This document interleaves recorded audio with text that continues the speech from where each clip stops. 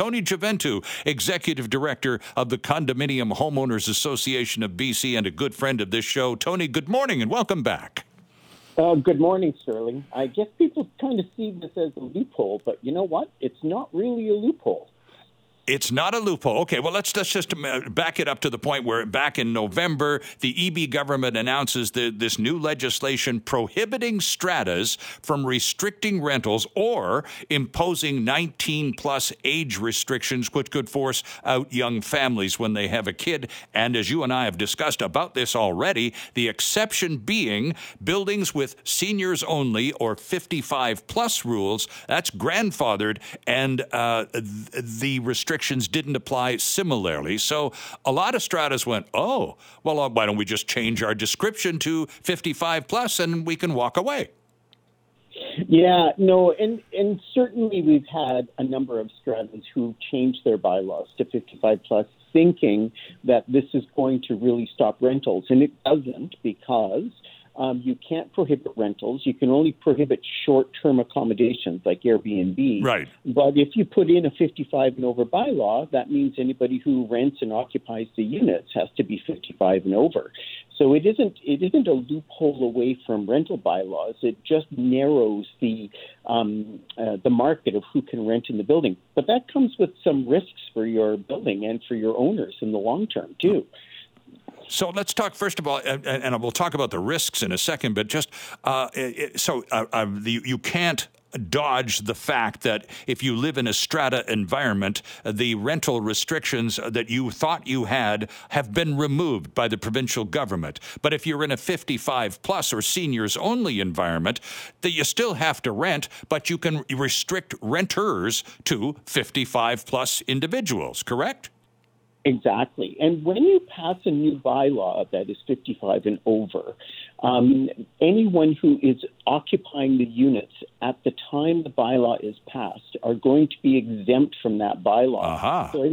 So one of the steps that folks are missing here is you need to basically establish an inventory of who's living in the units. It's not, it could be tenants, family members, it could be a younger family with two kids.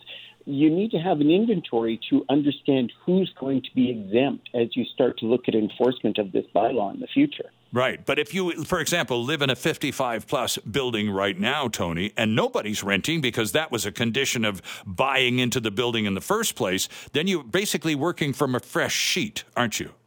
You are. And anyone can rent their units now for, standard tenancies. And the Strata Corporation can't screen tenants. They can't impose conditions on tenancy. Best case scenario, Strata Corporations work with all of their owners who plan on renting, whether it's 55 or not, and encourage them to use licensed agents or become a member of Landlord BC so that you're doing proper screening. Tenants work just wonderfully in communities until you have a bad tenant. And then it tends to plague everybody. So it's important that you have good tenants when you're moving through this process. So you can't have your Strata Council become the rent screening division or develop a rent screening division as part of what they do for the Strata community, correct? That's correct. They can't impose. The Act is very explicit. You cannot impose any conditions in the tenancy agreement between the landlord and the tenant. So it's going to be interesting. We've seen communities where there are families who are living in units where they have adopted 55 and over bylaws. Right. And it's going to be interesting to see what happens if their family status changes. If they have another child, what's going to change with the family status? That subsequent child that they bring in to live with them or a family member that lives with them is going to have to be 55 or over. Mm-hmm. So let's talk about the risks that you alluded to a few minutes ago, Tony. What are they? Well, depending on where you're located, so a good example is if you're living on waterfront property, you're probably never going to have a problem selling for a premium price. Sure. But if you're in a retirement community where there are a significant number of units that are all 55 and over, it really narrows your market in the future when you're going to resell. And so think about that as you move forward. 55 and over might still be the right decision for your community, but think about what the implications are going to be. It also means that families who live in the building, their family status won't change without being in violation of the 55 and over bylaw. And one of the trends we've seen in retirement communities that are 55 and over, the communities age over time. There's a lot fewer people willing to serve on strata council. Sure, yeah. The work that needs to be done. Right. So, so that's a bit of a challenge too. So it does change the dynamics of your communities. Interesting. Now you took some exception, and you did it here on this show about a month or so ago, to the premise that the government had based this whole new legislative package on, which is opening up more affordable rental units in strata buildings, and you took some exception to that. Do you still hold that position? Well, it's the whole issue about affordable. Strata housing is not affordable. If you're an investor and you're renting a unit, by the time you pay your mortgage, your strata fees, your taxes, your costs associated with your building operations, you're looking at, for a one-bedroom unit, you're probably looking at starting around $2,000 a month. That's not affordable housing. So, that's the challenge that we're facing, is that it's great to say that we're opening up more rentals in stratas. We've already had vacant rentals in stratas that are available for rent that weren't being rented. It's the affordability issue that's the real challenge. Yeah. Just, some of them are just too darn pricey. So now that this has been in effect for a few weeks, and we haven't talked, we talked very shortly after it was brought down, but we've now had a gap of several weeks. And you, of course, are an action central when it comes to the complaint desk, and you're hearing from people all over the province. What's the beef? What are most people reacting negatively about, Tony? Well, I think that the general response from communities where rentals were prohibited to ensure ownership-based commitments within their communities is the biggest beef. And I think the biggest challenge with that is, we have about 22,000 strata corporations across the province that are less than 50 units. Right. And those stratas are almost all self-managed.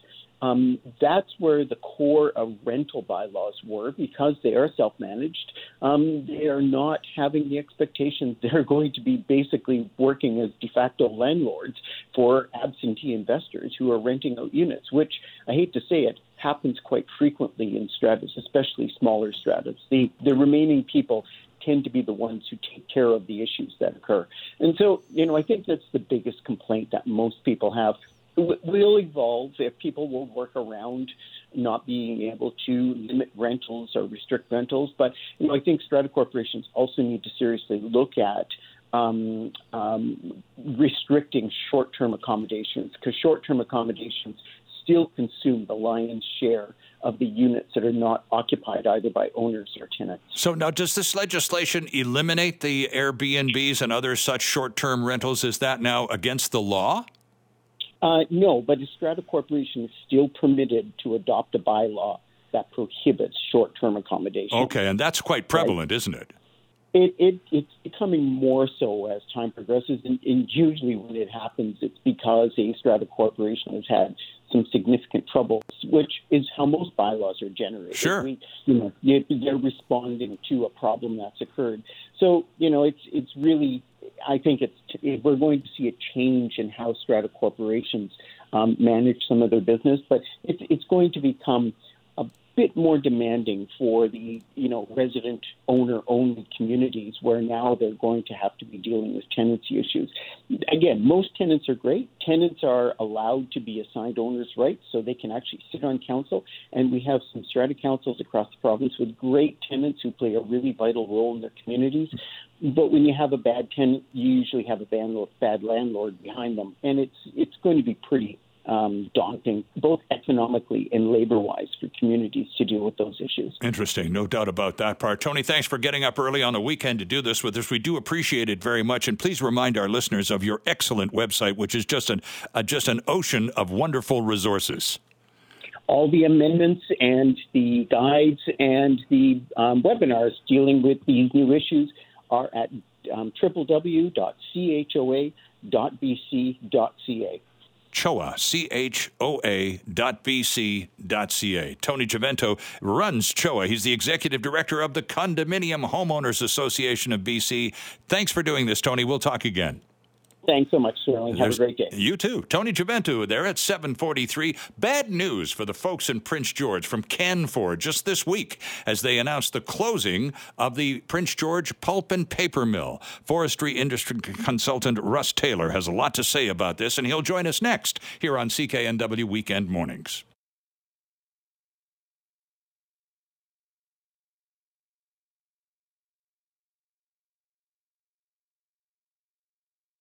Hi, it's Shauna, and I might be a bad parent because my kids think French fries are vegetables. Hey, it's Ryan, and I might be a bad parent because I went out for wings when my wife was in the hospital after giving birth. Johnny here. I might be a bad parent because in my house, the tooth fairy gives pocket change. But we're not alone. Len emailed us and said his 6-year-old daughter's Tarzan moment going from love seat to lazy boy by curtains made him more proud than any dance recital. And Andy left his 2-year-old at the rink. All right, guys, I'm sure we're not alone. Like Andy's kid.